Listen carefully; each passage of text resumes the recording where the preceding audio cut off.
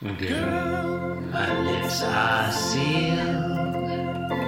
You make me wanna barf. Yield my car, shield my tie, heel, high deal, bar wheel, stop you. Jim Davis is my name. You're listening to Being Jim Davis.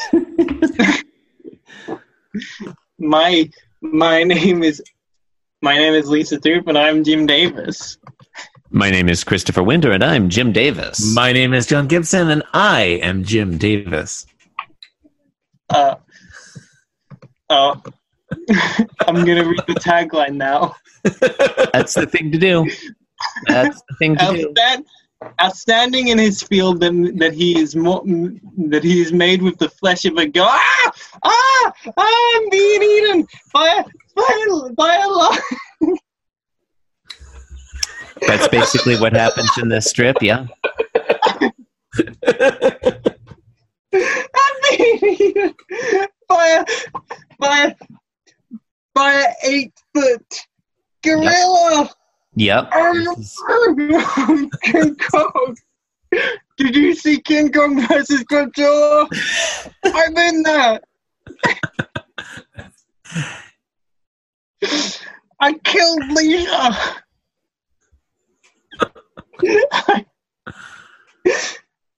Being Jim Davis is in danger of going stale. I'm taking it to strange.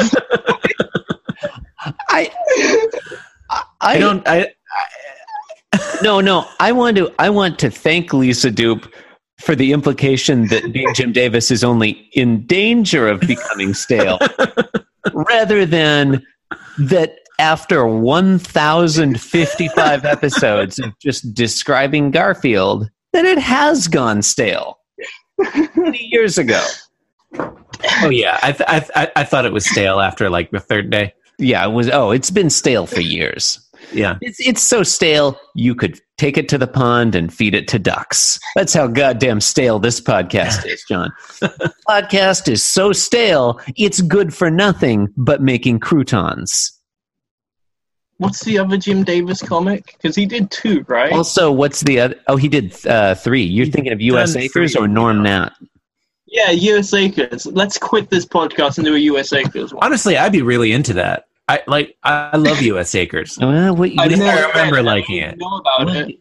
Jim Davis you probably also remembered liking Garfield. Yeah, but I remember being like, "Oh, Garfield sucks," but U.S. Acres is where it's at. Well, look, U.S. Acres launched on the 3rd of March, 1986. We only have 5 only 5 more years.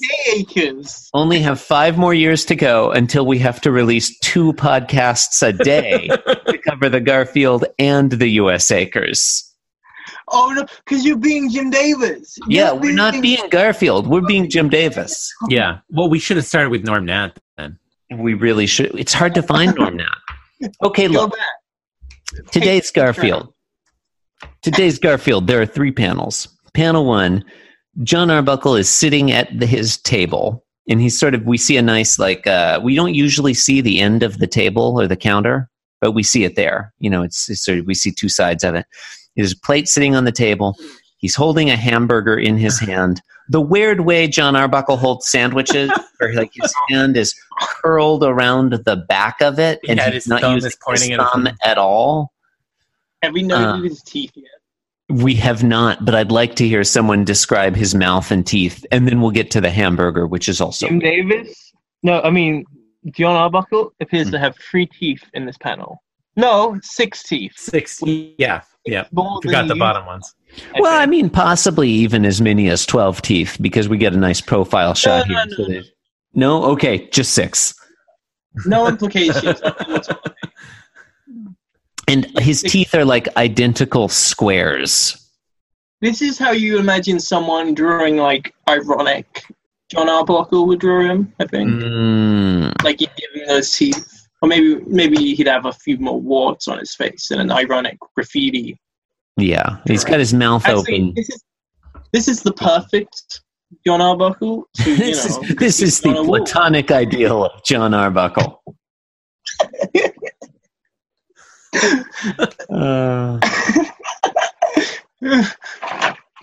And then he says, "Okay, who put eyeballs on my hamburger?" That's his voice. Yep.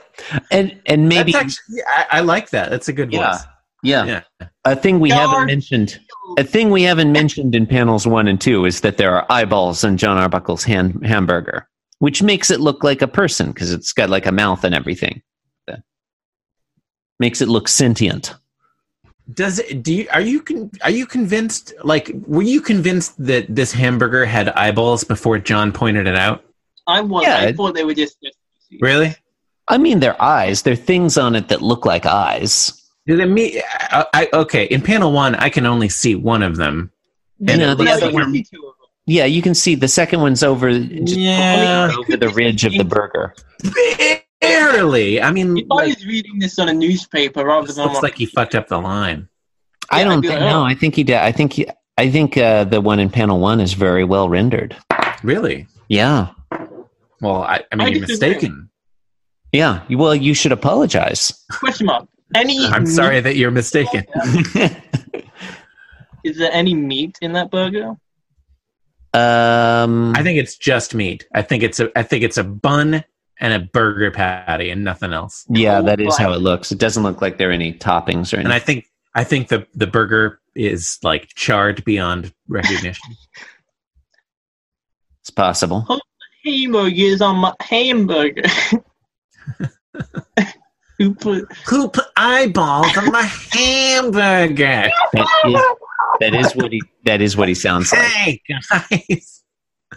And then Garfield has a face where he says, "Did I do that?" Remember? Did I do that? Yep, that's okay. This is all basically true. In panel 3, we see Garfield. He has Pookie, who is eyeless. Yep. And he's making that "Did I do that?" grin, and his teeth are basically the same as John Arbuckle's, but much larger. Yeah. And John Arbuckle's mad at him. So That this is an evolutionary choice. can we step it? Okay. In panel Okay. 1, Okay. John Okay. Arbuckle, here's the thing about this. Panel 1, John Arbuckle doesn't eat the hamburger because he sees eyes on it. And there's just a sense of the hamburger is an inanimate object. But when an inanimate object has eyes on it, it just seems alive. And so it's like he can't eat it because you can't eat it while it's looking at you. And that's kind of a joke, I think. But then Garfield, Pookie is also an inanimate object with eyes on it. But Garfield, just bloodthirsty, pull Mutilated the him. eyes off of his teddy bear that he loves for the sake of this joke. Yeah. It does seem out of character. Yeah. Job 4. It's intense. Blood mutilation. Eye mutilation Pikachu. Classic version of Pikachu. Yeah, we do need to. Yeah. Bear mutilation Pikachu. Pika. Hmm. Pika. Yeah, this one just seems really messed up to me. Like the implications there. And then is John Arbuckle just not going to eat the burger? Does he not know that he can take the eyes off? I presume that that's what happens after panel 3, but Yeah, of course we have no way of knowing. There's no way of knowing. No. Yeah.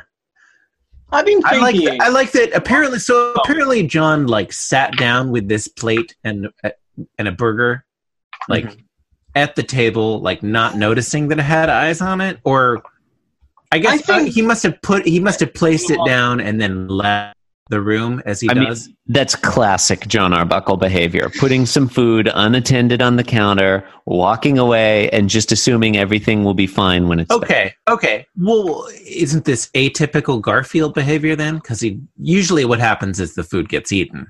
It is, yeah. Yeah. Whereas here it's been humorously tampered with. I mean, somewhat humorously. Ostensibly humorously. Yeah. I I think this one's okay though. I think the visuals are fun. Yeah, I agree more or less. I like that no one says anything in panel 3. Yeah. That I just makes like it a lot better. panel 1 out of context is pretty hilarious. Yeah, if you're gonna put a Garfield panel on a T-shirt, panel 1 is the one to do. Actually, yeah. Like, what is that creature? Like, well, you know what I was doing. I said you could put it on a graffiti. You could feed it on a wall. Yeah, you could graffiti that on a wall. I feel like panel 1 in isolation is a powerful message against factory farming and the treatment of domesticated animals. Yes, he didn't sign any of the other pages. Yeah, because he looks monstrous. Yeah, he's looking at that burger, and the burger's like, "Hey, you know, I was alive once too, and you're consuming me for your own pleasure." Like, this is what eating looks like. Yeah. No, this is a good one. This one really makes you think. Woo indeed. It's a thinker. It's definitely a thinker. Who was the U.S. president when this strip was released? Ronald Reagan. Yeah. And is Whip It still in the charts? We can only hope so. Has Whip It ever left the charts? Yeah, I feel like what's the point of even having charts if Whip It isn't way up there? Or has that follow-up single "Working in a Coal Mine" overtaken it? I've been listening to Devo a lot. Those are both good songs. Yeah, they're both quality songs. They're both quality songs. I feel like Whip It edges out "Working in a Coal," the cover of "Working in a Coal Mine," but they're both quality songs. It always surprised me how popular that song was. Like, if you check the Wikipedia for "Working in a Coal Mine," it's like this was nearly as popular as "Whip It," but it doesn't get the respect. That is surprising to me. Going, I only mention it because I listened to the podcast where you list every tagline. and several Devo references amusing. I was like, I'm mentioning that next time because that's not. I mean, there were several, but were there enough Devo references? I think that's a fair question. Probably I was gonna hack into your sheet and add some. Actually. Oh, you don't need. There's no hacking required. Anyone is welcome. Anyone is welcome to add taglines to it. I added one on the old one before they all got deleted that says, "Does this episode have Lisa Zoop on it?" Rest assured. I remember that one. Yeah, rest assured, none of them have been deleted, Lisa. Oh, thank goodness. Yeah, some of them are off the active list, but none of them have been deleted. Yeah, taglines can neither be created nor destroyed. Yeah, that's true. It's the law of conservation of taglines. Yes. Okay. We should probably do some. Did we say thank you and good night? Thank you and good night.